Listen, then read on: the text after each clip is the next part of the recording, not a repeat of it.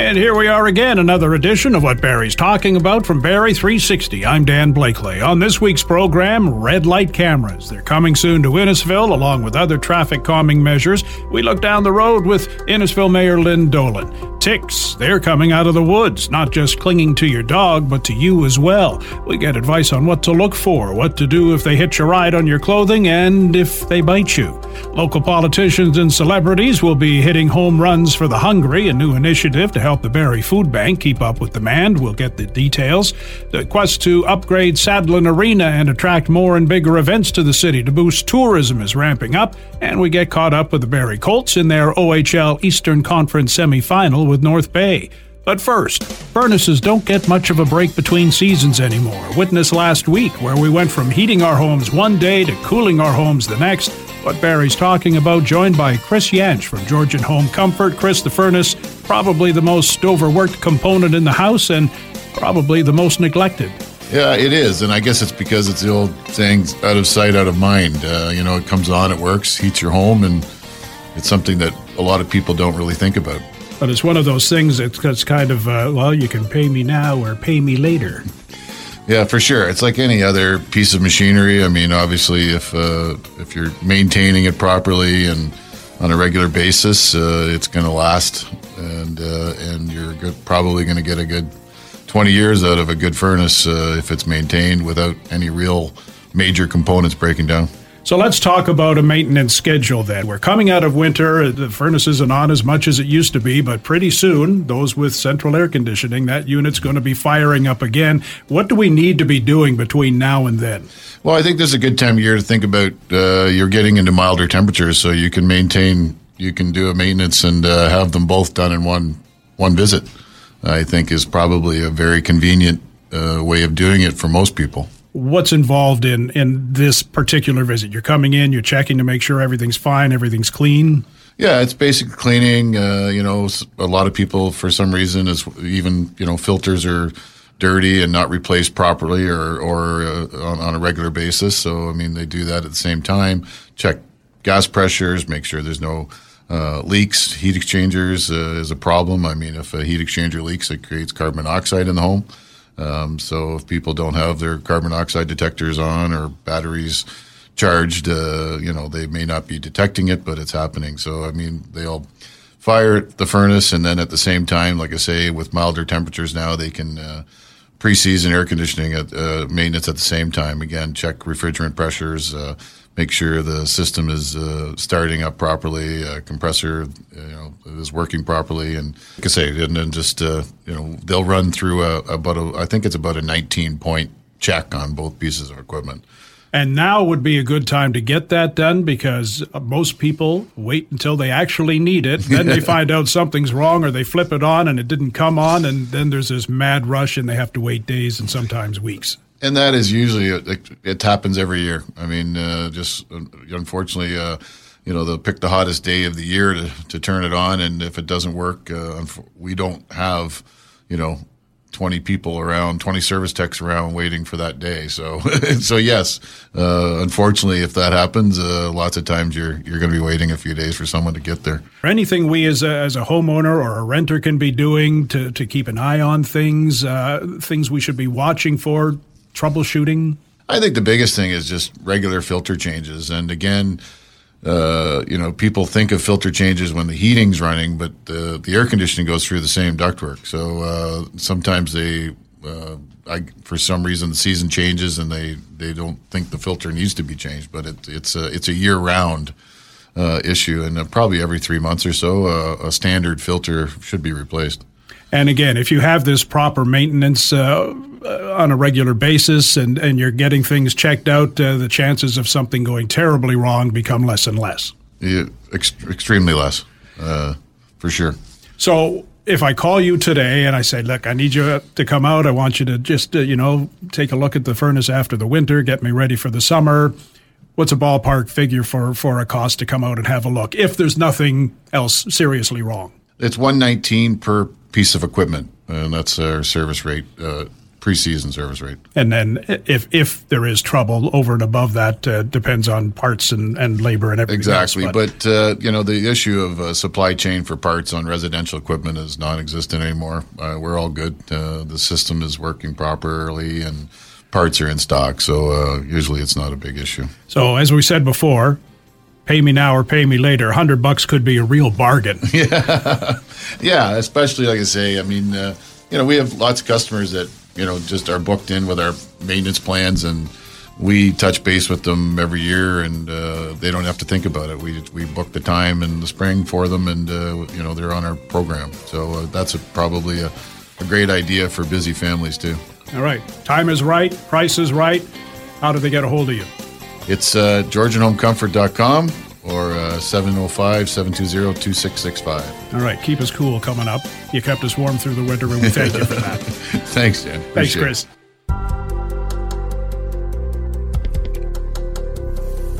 Red means stop, green means go, but not always. During a week-long study in February, the town of Innisfil counted 650 drivers running red lights at County Road 27 and Highway 89 in Cookstown, 72% of them in the east-west direction on 89, and that was just during daytime hours. That intersection not the only one with red light runners, so guess what? Innisfil is getting red light cameras. Barrie 360's Ian McLennan gets an explanation on how this is going to work from Innisfil Mayor Lynn Dolan. So, Mayor, how did this come into play?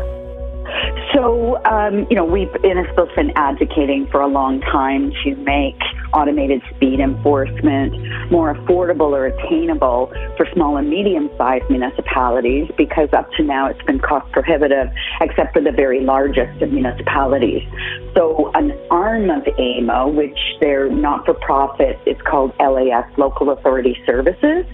They took on the task of kind of creating a turnkey or a bulk purchase for medium or small municipalities to be able to have automated speed enforcement. So they worked with the City of Barrie to be a joint processing center, and worked with Innisfil. Council gave staff direction at our council meeting the end of March to sign a letter of intent with LAS to be the first customer.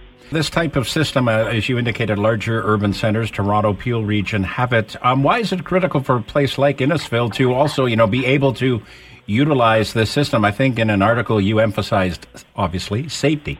Absolutely. It's our number one resident concern.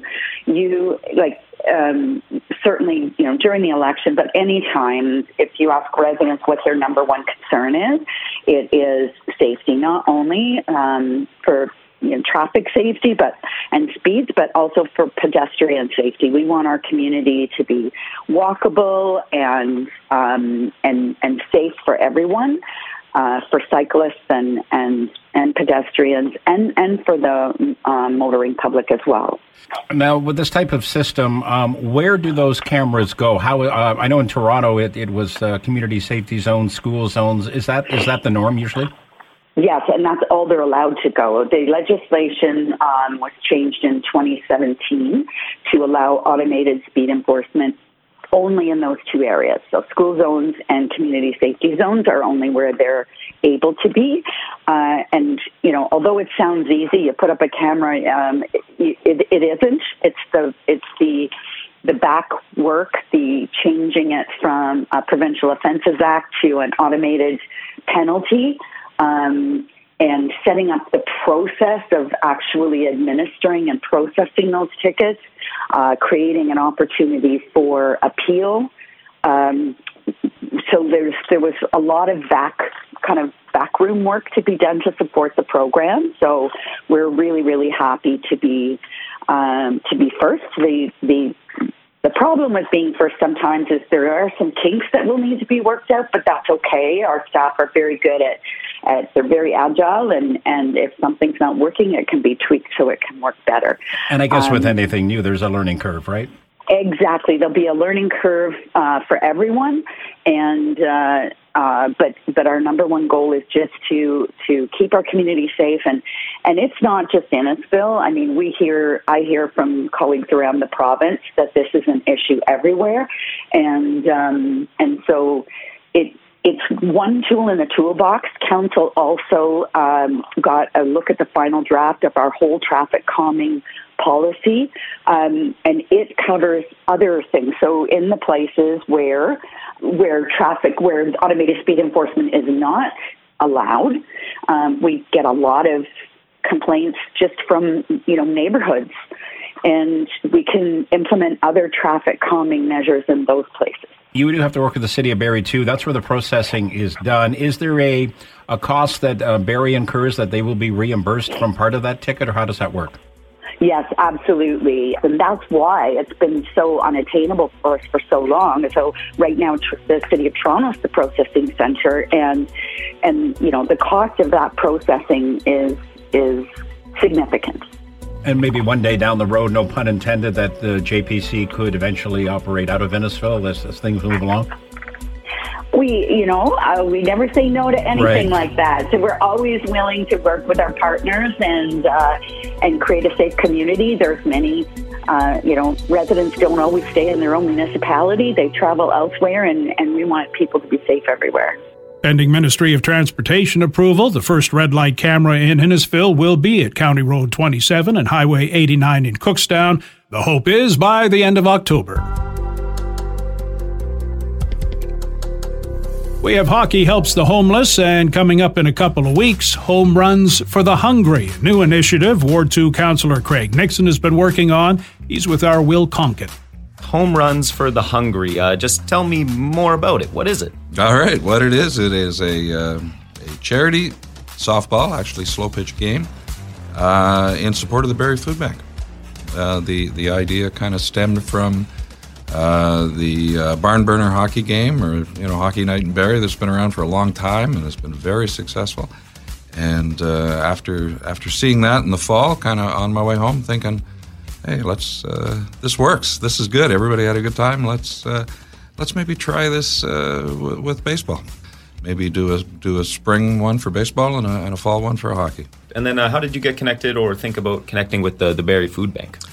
Yeah, I had spoke with Sharon prior and certainly understood their challenges that they're facing, and felt that they would definitely be a service that we wanted to support, and it kind of went from there. After spoke with Sharon and then reached out to the Baycats, who were very supportive, and it seemed like kind of a no-brainer, easy thing to put together. But the last 3 or 4 months, it's been quite a lot of work. But we're looking forward to a good day. An interesting aspect of this is there'll be like some local celebs playing in it. Can you maybe say some names and stuff, or who's playing and how that came about? We've got quite a group of people playing, a real mixed group. We've got everyone from Mark Smithers, who's a current Canadian lightweight boxing champion, to Mitch Hooper, who is the world's strongest man. Won the contest back in Columbus, Ohio last fall. We've got Jane Pritchard throwing out the first pitch. And we have Ron Hogarth is going to be on the field doing some on the field interviews, and our roving reporter who's always entertaining, as well as a bunch of local politicians that have given their time. We have 2 MPs, an MPP. We have the Mayor of Barrie, Alex Nuttall, joining in, and it should be a good afternoon. Awesome. We've got quite a wide range of folks. And I guess that kind of like creates more buzz, especially like these local, just like celebs, like you said, are here to entertain us, come out and just like, let's absolutely. See some fun. Yeah, we're going to see them out of their environment. We also have several Baycats playing, former and current managers and players, as well as Josh Matlow, the president of the Baycats, will be on the field, and every one of them is, with the exception of the Baycats, will be a little out of their element, but they've all agreed to join in because it's a great cause and should be a lot of fun. Nice, for sure. And then to the nitty gritty, when, where is it? May the 6th, coming up in I guess less than 3 weeks. It's at the Barrie Sports Complex in Midhurst, home of the Baycats. We're hoping that the weather the weather plays along with us, and but rain or shine, we're going to be there. If the weather's too bad, then we have a rain date the following day on May the 7th. How much are tickets and all that sort? Tickets are $15 for general admission. We also have a $60 VIP package, which includes a great lunch prior, a meet and greet with all the players, and that should also be fun. But I'm assuming that $15 is a fair ticket price. It should be a fun afternoon, and 100% of every ticket sold will go directly to the Barrie Food Bank. And then where can people purchase tickets or find out more information about it? Well, they can go to the website, which is homerunsforthehungry.godaddysite.com. We appreciate you guys supporting us, and we look forward to a sellout on May the 6th.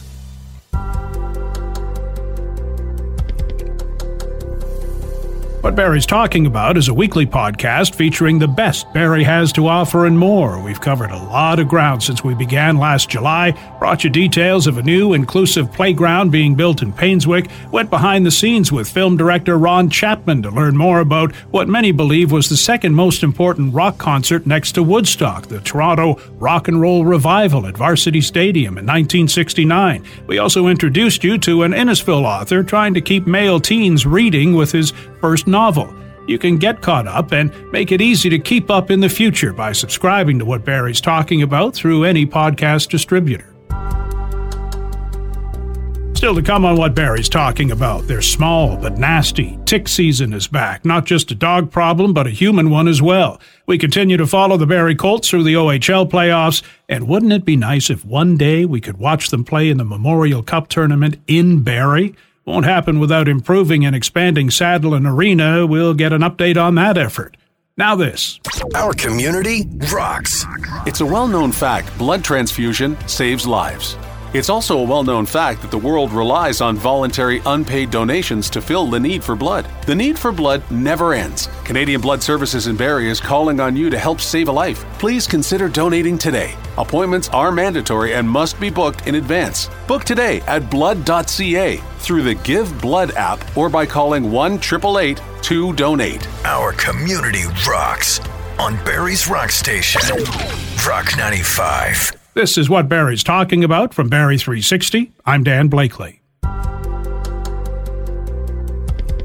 They feed off the blood of mammals, birds, and sometimes reptiles and amphibians. We're back into tick season. The parasitic arachnids known to cling to dogs, spreading disease and illness. They can also latch onto and infect humans, leading to neurological and heart issues and Lyme disease. Barrie 360's MJ wanted to know more about them, what to do about them, and what to do if you're bitten by them. She's with Ramian Suresh of the Simcoe Muskoka District Health Unit.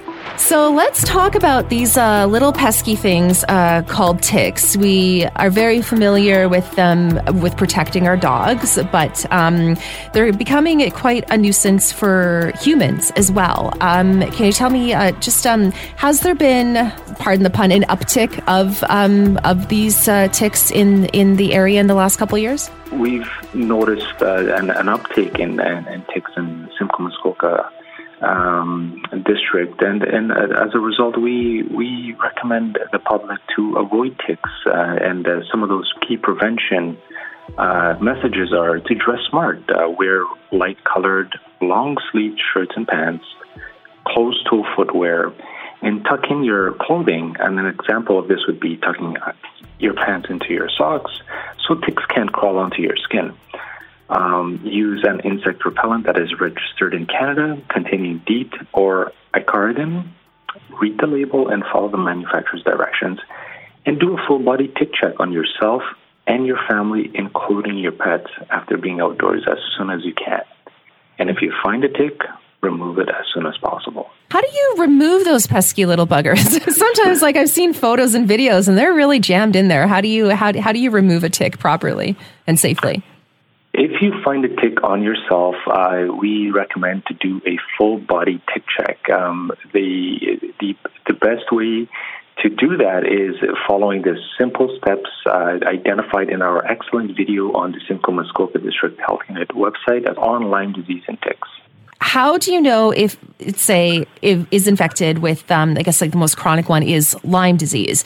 Do you remove it and then do you take it for testing? What's the next protocol after, say you've been bitten?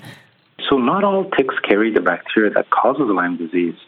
And so not all tick bites will cause Lyme disease. Lyme disease is a tick-borne disease transmitted to humans and pets through the bite of an infected black-legged tick.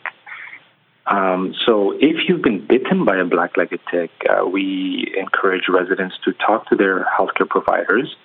If the tick is available for identification, so residents can submit a digital photo of the tick through etick.ca, which is a timely and accurate digital image-based identification method. If etick.ca identifies the tick as a black-legged tick, residents are to contact their healthcare provider, and especially if symptoms associated with Lyme disease appear. The symptoms can include one or more of the following: fever, body pains, fatigue with or without a rash. Is it possible, say, if you're bitten by a tick, but you don't have any symptoms yet, but you're fairly sure it's a black-legged tick, is it possible to get like an antibiotic right away to sort of, I guess, cut things off before they begin? Residents are to contact their healthcare provider if they become ill with any of these symptoms or if they feel unwell within 30 days of a suspected tick bite. Do you have any stats on like how they've increased in the area in the last couple of years, or any reasons why we're really hearing a lot about them in the last little while? So there could be numerous factors that can lead to the increase in the tick population. One of those factors could be climate change. So as we notice the climate changing and the weather favoring, increased temperatures, we also would notice an uptake in tick activity as well. That is all wonderful information. I really appreciate your time today. Thank you so much. Thank you so much. Game 4 tonight for the Barrie Colts in their OHL Eastern Conference semifinal with the North Bay Battalion. Barrie 360's Will Conkett corralled Colts broadcaster Gene Pereira for a look at games 1 through 3 and for a preview of tonight's game. Gene, another round of Colts talk. They're leading their second round series against North Bay 2-1. Took the first game 3-2 in overtime. Second, Battalion won 5-2. And then a Colts 2-1 OT win on Tuesday. And with some magic movement from Jacob Frasca. Maybe to start things off, Gene, break down that game winner from Tuesday. Yeah, it was just, obviously without Evan Vierling, their 100-point guy, close to it, 95 points, and one of the top scorers in the OHL. They were facing some adversity, but they played really well, and it was defensively. They gave up just 18 shots, and a 1-1 hockey game that they really carried the play in. And in overtime, two veterans, Jacob Frasca and Tyler Savard, who normally don't play together, but because of injuries, Bo Jelsma got hurt during the game last night, so Marty was kind of mixing lines what he had left, and just a great three-way play with Declan McDonald. He went to the net, and Frasca kind of took it across the blue line, fired it right across to Savard, and just great patience to kind of outweight one of the defensemen. North Bay defenseman went down. He kind of outweighted him, and then put it right on the tape for Frasca in front, and Dom DiVincentis, who was just outstanding for North Bay. I mean, he was the only reason they were in it last night. He just had no chance, and Frasca kind of just shoveled it into the empty net. And obviously it was a big goal. They stole home ice, and they held last night, and they did it without a couple of the top players in the lineup. And like you said, without Vierling, he got injured in Game 2.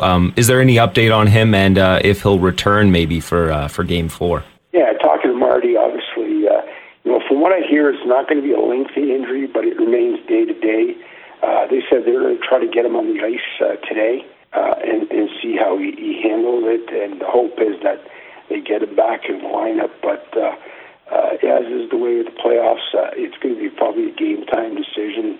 We'll see how Evan feels after today, and for Jelsman, the same thing. See how he feels after a day and a bit of rest. And again, I mean, they're your top two centers, so, with the chance here to go up 3-1 of the series, you want them back in the lineup. And, this series has just been an absolute battle. It's been everything what expected. I mean, two fairly even teams. And, credit for the Colts last night because they played so well defensively. I mean, they gave up few chances. North Bay had one in overtime, and they just hopped over the stick of Kyle Jackson. But, other than that, I mean, they really didn't produce much offense, especially after Ty Nelson, their best defenseman, was ejected from the game on a cross-check to Savard's face. And then, are you satisfied with Brandt Clarke's play through 3? Do you see? Does he have to do anything different on Thursday at all, or do you like how he's operating? Yeah, the thing that kind of stands out for Brandt is a player as highly skilled as he is, and again, he continues to lead in OHL scoring, but he just does the little things so well, and even last night. You always think, okay, you want that big shot from the point. Brandt is just a veteran and recognizes sometimes you just got to get the puck through. North Bay does a really good job of getting in the lanes and blocking shots. And, for Brandt, he just, if you see a couple of your teammates in front of the net there, just make sure you get it through. And, either they get a deflection or they get a rebound. And, the way DeFincentis was playing last night, I mean, that's what it was going to take. I mean, just beating with a shot from outside was very unlikely. The Colts did a good job of getting traffic in front of the net, and that's what you got to do when you're facing a red-hot goaltender. And then looking forward, how do you see the next set of games going? You mentioned prior to this series starting, it would probably go the distance. How are you feeling now? Yeah, it's still, obviously these have been tooth and nail, but the Colts have a real chance here on Thursday. Especially being on home ice, you still got the last line change. Marty Williamson can get, the line, the guys he wants out against certain North Bay lines. And, you really have to take advantage. But, I think, every game's been a battle. I don't see Thursday being any different, but there's an opportunity to take a 3-1 stranglehold lead in the series, and that would be huge. I mean, there hasn't been much to choose between these two teams, but I think the Colts are feeling pretty good, fairly confident. They were dancing it up pretty good in the dressing room after last night, and they felt pretty good. And that's what's important. But they have to realize that it's right back to work. And if they continue to limit North Bay's chances like they did on Tuesday, they should be in good shape. But again, we'll see with the injury factor, and that means other guys got to step up on offense like Savard and Frasca did on this night. So game 4 on Thursday, 5 on Saturday, then possibly 6 on Monday and 7 on Tuesday. Can the Colts get the job done? We'll see. Till next time, Gene. Perfect. Thanks, Phil.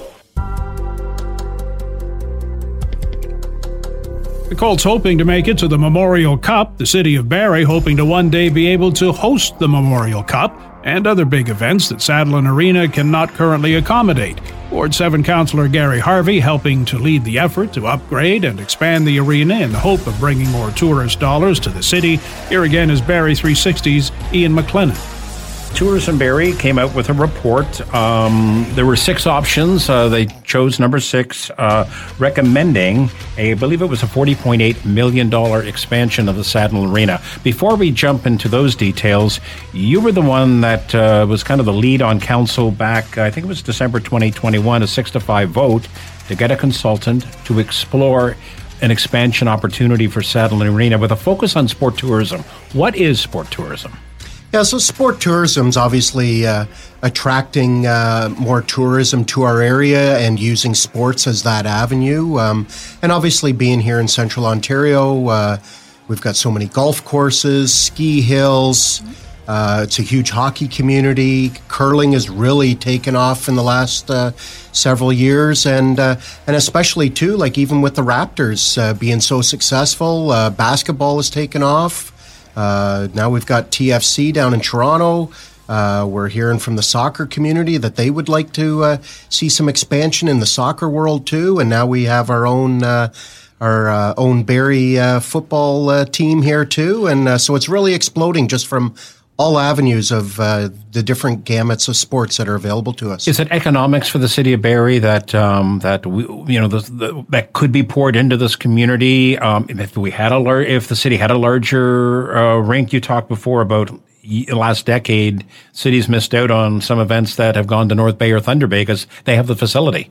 Yeah, no, and that's really where this started from. When I looked around and when you looked at the economic impact that is generated by these large sporting events. So the various tourism bureaus create what they call a STEAM report, which then comes up with the economic impact that event would have had. And when you start looking at those reports, it's astounding at times. Back almost 10 years ago, when Skate Canada had the national championships in London, they came out with an economic impact report of $42.5 million. Most recently, actually just last week, Saginaw, Michigan was awarded the 2024 Memorial Cup, and they've released that the anticipated economic impact from it is going to be at least $24 million US. I know Kingston applied for that same Memorial Cup, and in their proposal, they were estimating that they were going to be $18 to $20 million in economic impact. So it obviously does depend on where your city is as to what the economic impact will be. But then you start looking at other events like curling, for instance, which Curling Canada says is between 6 to 10 million. It's astronomical, the amount of economic impact, especially when you look at we're hopefully coming out of this pandemic and we can stop using that P word. But one of our huge areas that have suffered as a result of it is tourism, our restaurant industry, our hotel industry. And it's large-scale events like this that will provide a significant boost to those sectors.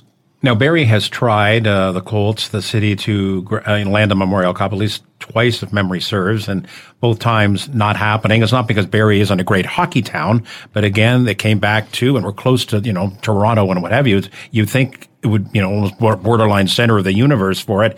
But again, it was the issue about seating and the facilities. And this report, Gary, recommended an expansion of seating by about 1,200 extra seats from the 4,200. Why is that so important to have that extra seating and those new facilities? So the seating really comes down to, obviously, the more bums you can have in seats, the more revenue you have coming in for events, not just for sporting events, but also for concerts and things like that. And from speaking to the different sectors, whether it's Hockey Canada, Curling Canada, the minimum 5,000 seems to be that magic number that seems to be the sweet spot. Like if you look at Saginaw, for instance, they've got an arena with 5,500, so you don't have to be the Londons with 9,200 seats like exactly. That, yeah. To be able to be competitive. And also, too, it was a bit of a game changer back in 2011, the first time the Colts put in for a Memorial Cup when it was awarded to Mississauga. Because the owner of the Mississauga team at the time had guaranteed the CHL a minimum of $1 million.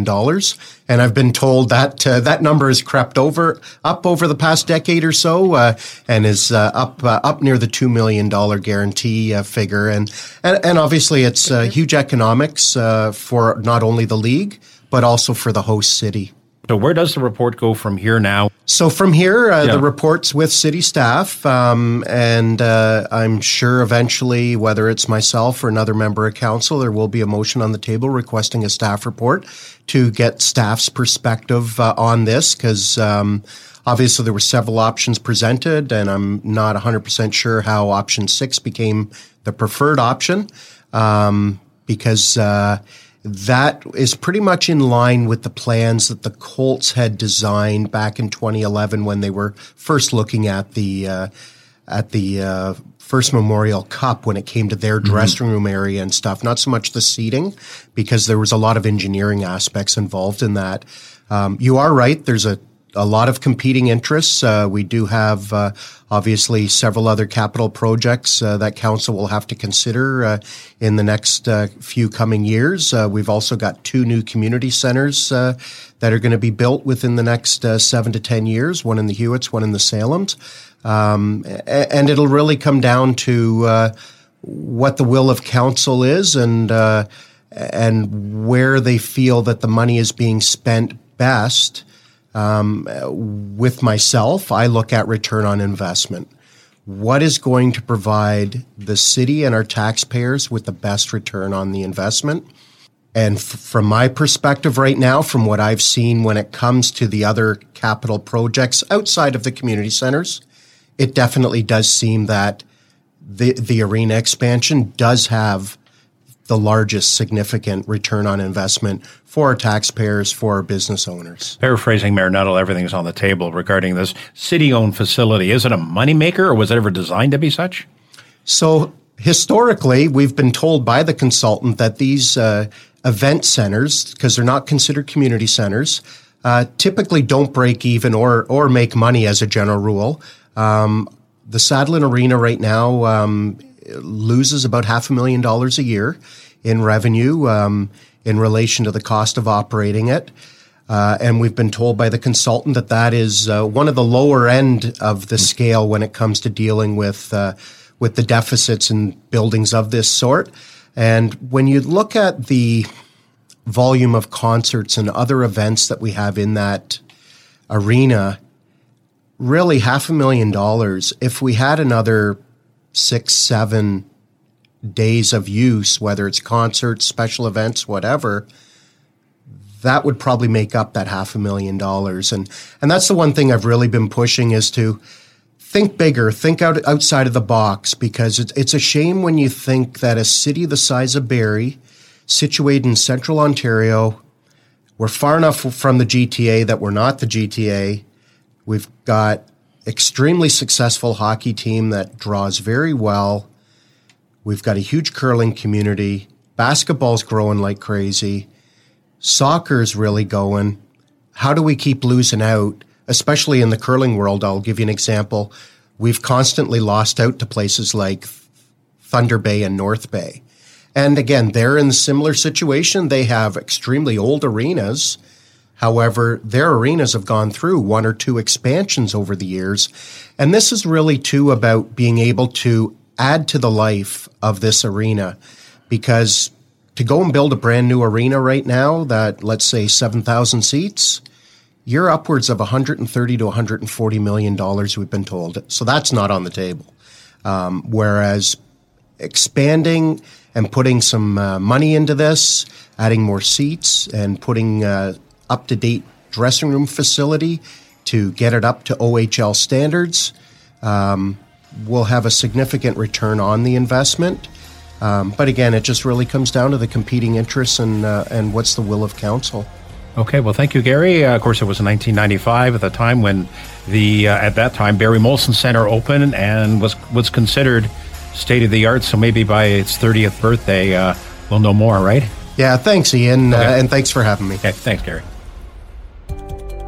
And that's our program for this week. Thanks to Ian, MJ, and Will for their input, to Matt Ladder for his technical expertise, and to you for listening.